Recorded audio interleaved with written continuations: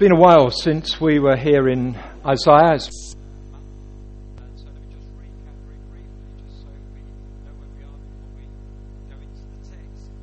If you remember, when they came into the promised land, there were 12 tribes of Israel. They each had identity, although they were one nation. And subsequently, after Solomon, they split, and 10 tribes separated themselves in the north, 2 tribes in the south, and from there on it was downhill all the way.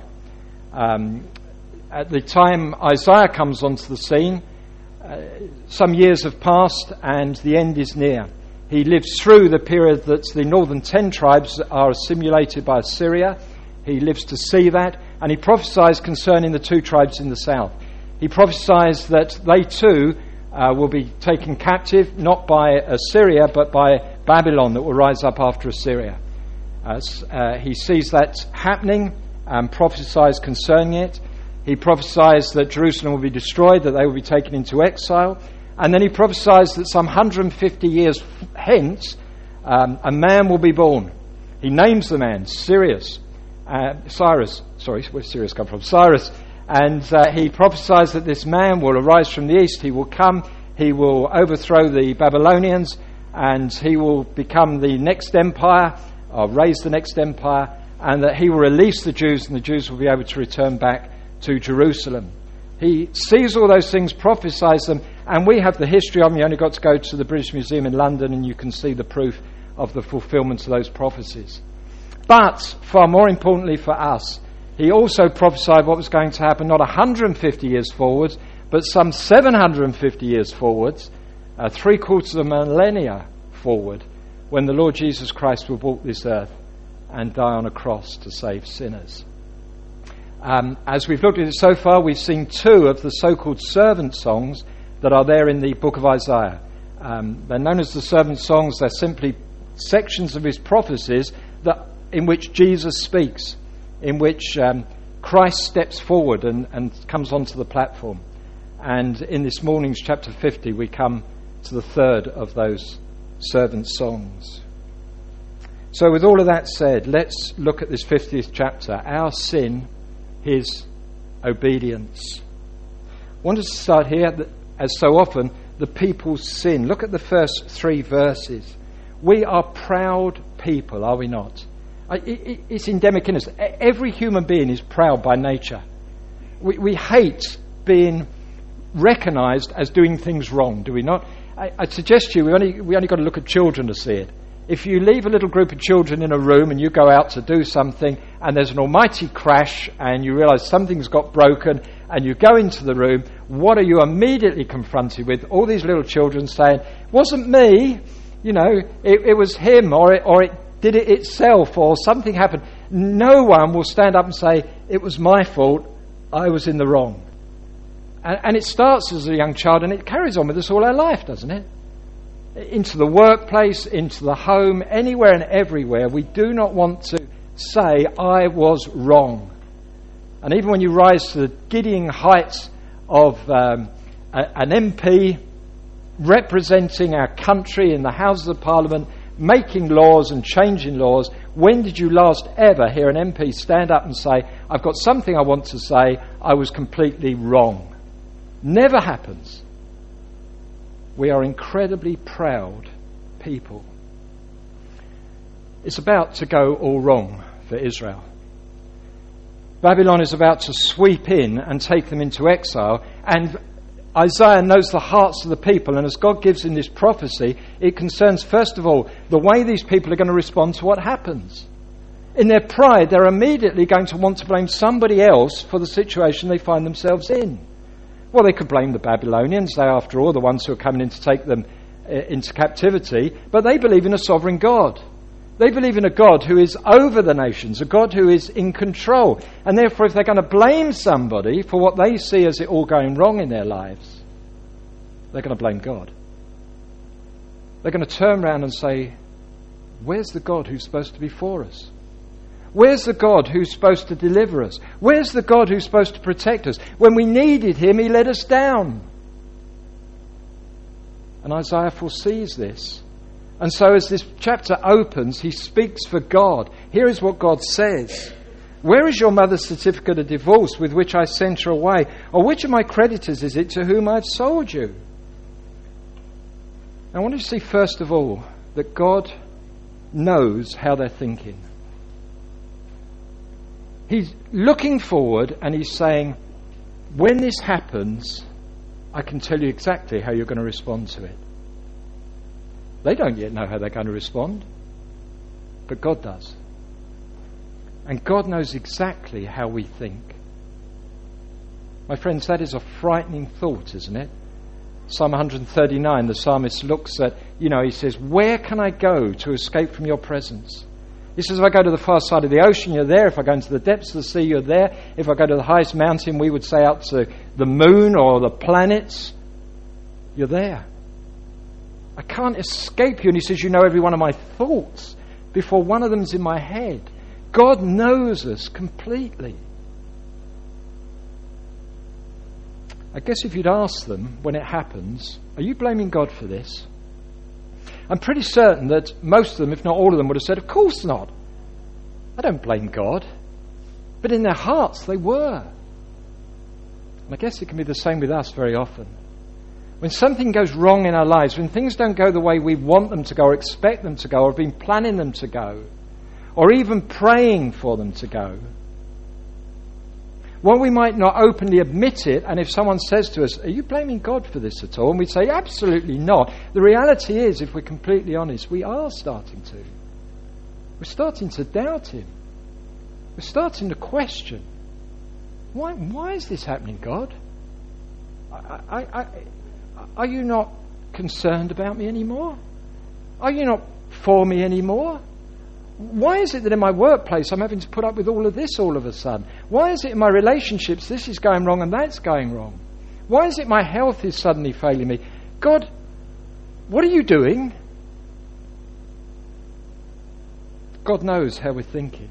The second thing we discover here is the fault is not God's, but ours or theirs in the text. This is how God says. He says, let me put to you two of the scenarios, possible scenarios that you're contemplating here. He says, here's the first one. You're saying I've finished with you. You're saying that I've just sent you away, that I've divorced you. I haven't. He said, I did the tribes in the north. At least according to Jeremiah I did. Jeremiah chapter 3 verse 8 we read this. She saw that for all her adulteries of that faithless one Israel, I had sent her away with a decree of divorce, says God. Yet her treacherous sister Judah did not fear, but she too went and played the whore. God says, okay, it's true that I did divorce the tribes in the north. I sent them away. But he says, I've not divorced you. Where's this certificate of divorce that you're claiming, that I've cut you off and divorced you? I haven't done anything of the sort. And he says, okay, well, what about this scenario? You're saying amongst yourselves that, well, what it is God's in debt to somebody. And God's paid off his debt by selling us into slavery to the Babylonians, like some king might do. You know, my coffers are running low. Oh, I've got some slaves I can sell off and make some money from them. God says, I've never done anything like that to you. No, says God, I will tell you exactly what the reason is. Verse 1, behold, for your iniquities you were sold, and for your transgressions your mother was sent away. In other words, this is all about your personal sin. He says, Israel, for goodness sake, stop looking out there to find reasons and start looking in here.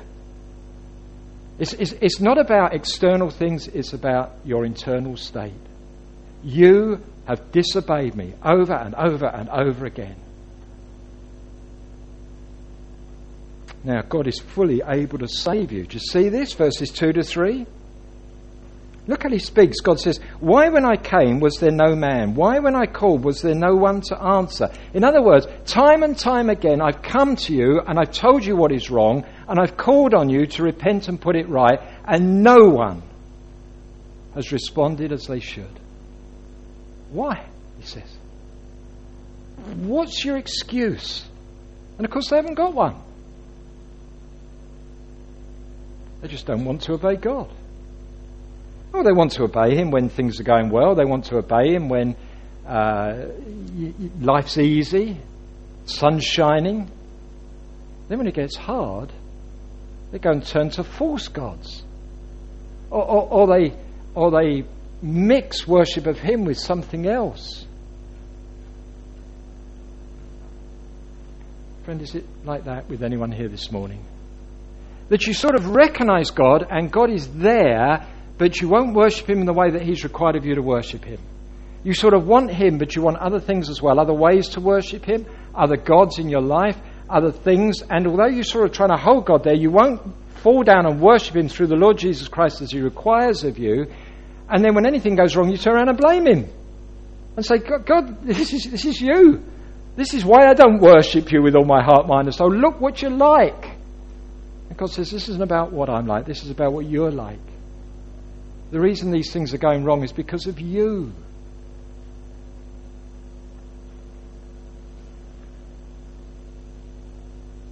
Now, in contrast to that, see the servant's obedience. And this is where we turn to the servant's song. This is now Christ coming on the scene. Verses 1 to 3 show us how we respond to God. This shows us how Christ responded. See, first of all, he speaks as God. Look at verse 4. The Lord God has given me, this is Christ speaking, the Lord God has given me the tongue of those who are taught, that I may know how to sustain with the word him who is weary. Morning by morning he awakens my ear to hear as those who are taught. As many people have come on the scene who have been sent from God to speak to man. In the Old Testament, we've got a catalogue of such men. Isaiah himself, of course, amongst them.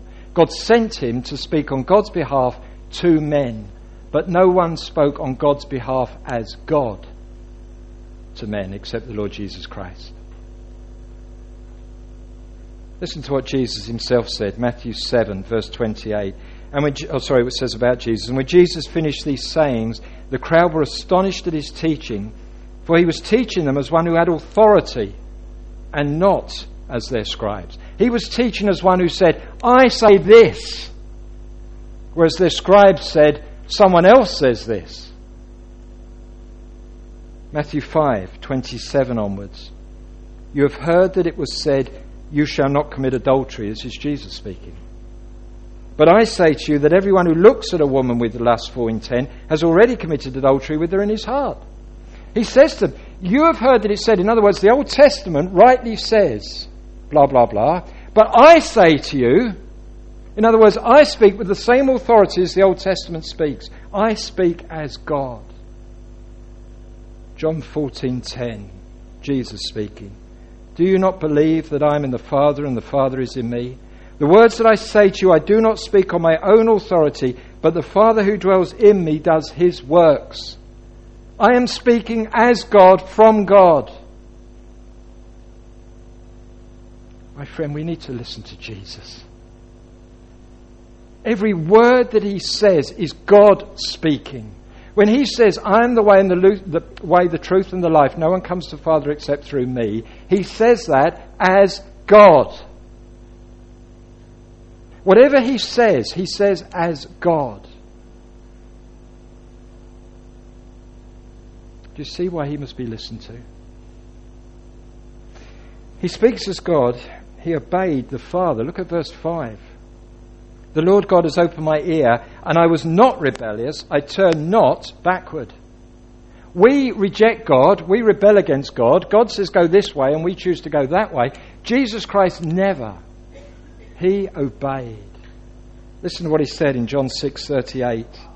For I have come down from heaven not to do my own will, but the will of him who sent me.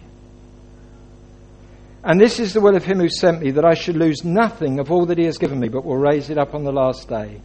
For this is the will of my Father, that everyone who looks on the Son and believes in him should have eternal life, and I will raise him up on the last day. What an incredible mission the Father sent him on. To save men and women like you and me. Men and women who fall into that first 3 verses. Those who reject God, won't obey God, and yet blame God.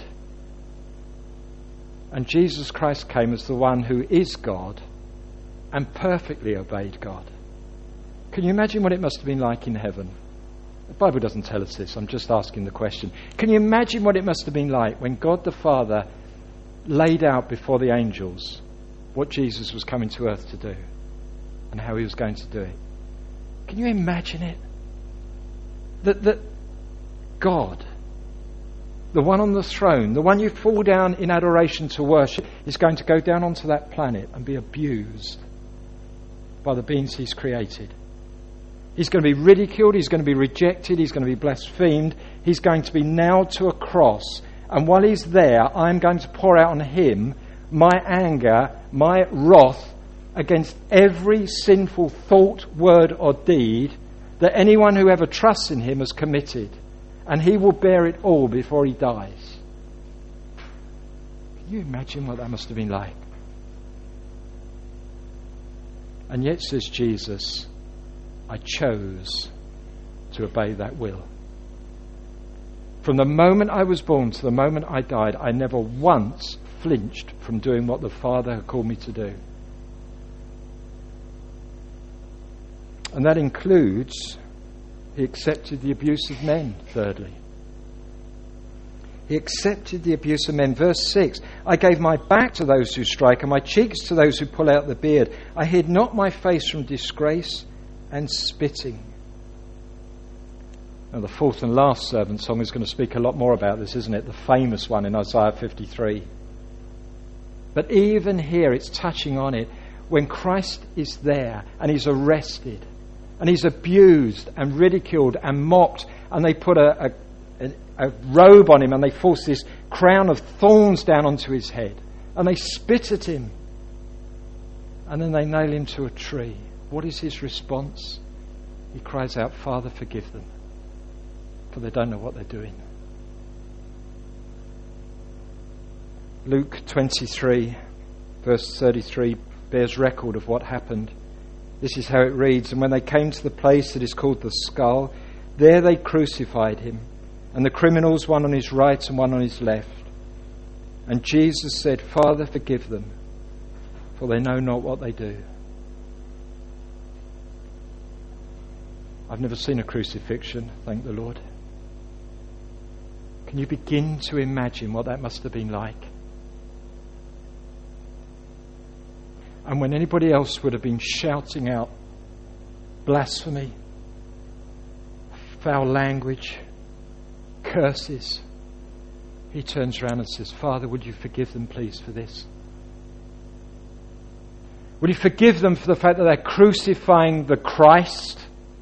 Would you forgive them for the fact that they've got no conception as to who I am, but think I'm a criminal? And he goes to it for people like you and I. How does he do that? Well, look, the answer's there in verse 7. His trust is in the Father. The one who we don't trust when things get hard, he continues to trust even on the cross. Verse 7, but the Lord God helps me, therefore I've not been disgraced, therefore I've set my face like a flint, and I know that I shall not be put to shame. He says, I can face the cross because my trust is in the God who is over the crucifixion. And the reality is we start to doubt God and question God when it's a tiny little thing starts to happen in our lives. But not Jesus. No, he can go to the cross trusting in the Father. And he can cry out in the end to the Father and say, Father, into your hands I commit my spirit. And let his life go, knowing that the Father will take it and bring him into his glory. And the Father will vindicate him, verses 8 to 9.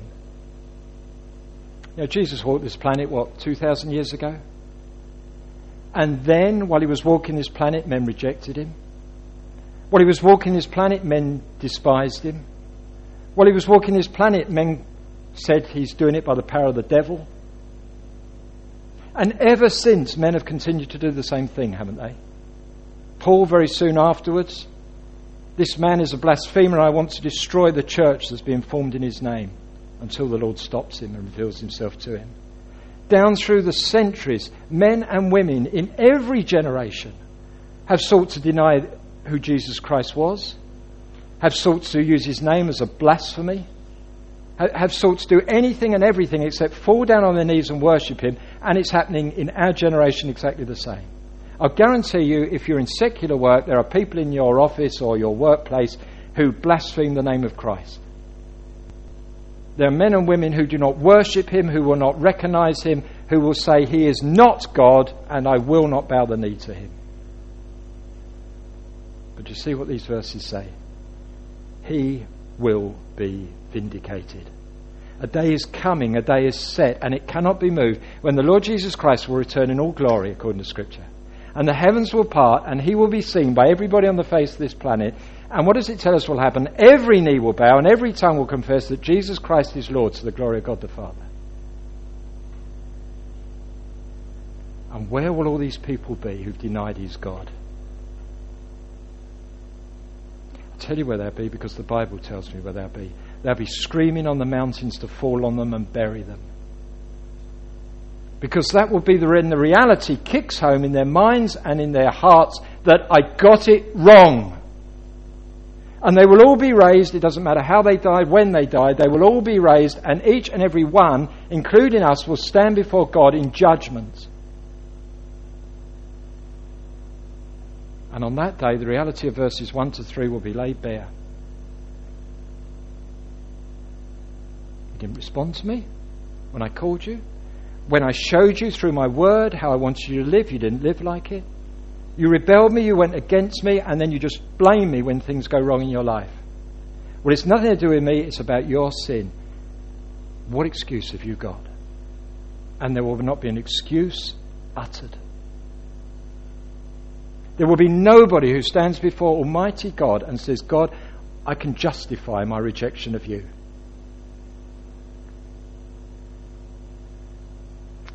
But Christ Jesus died in order that on that day our sin might be not counted against us. Which brings us to these last few verses. There is a stark choice here. Look at verses 10 and 11.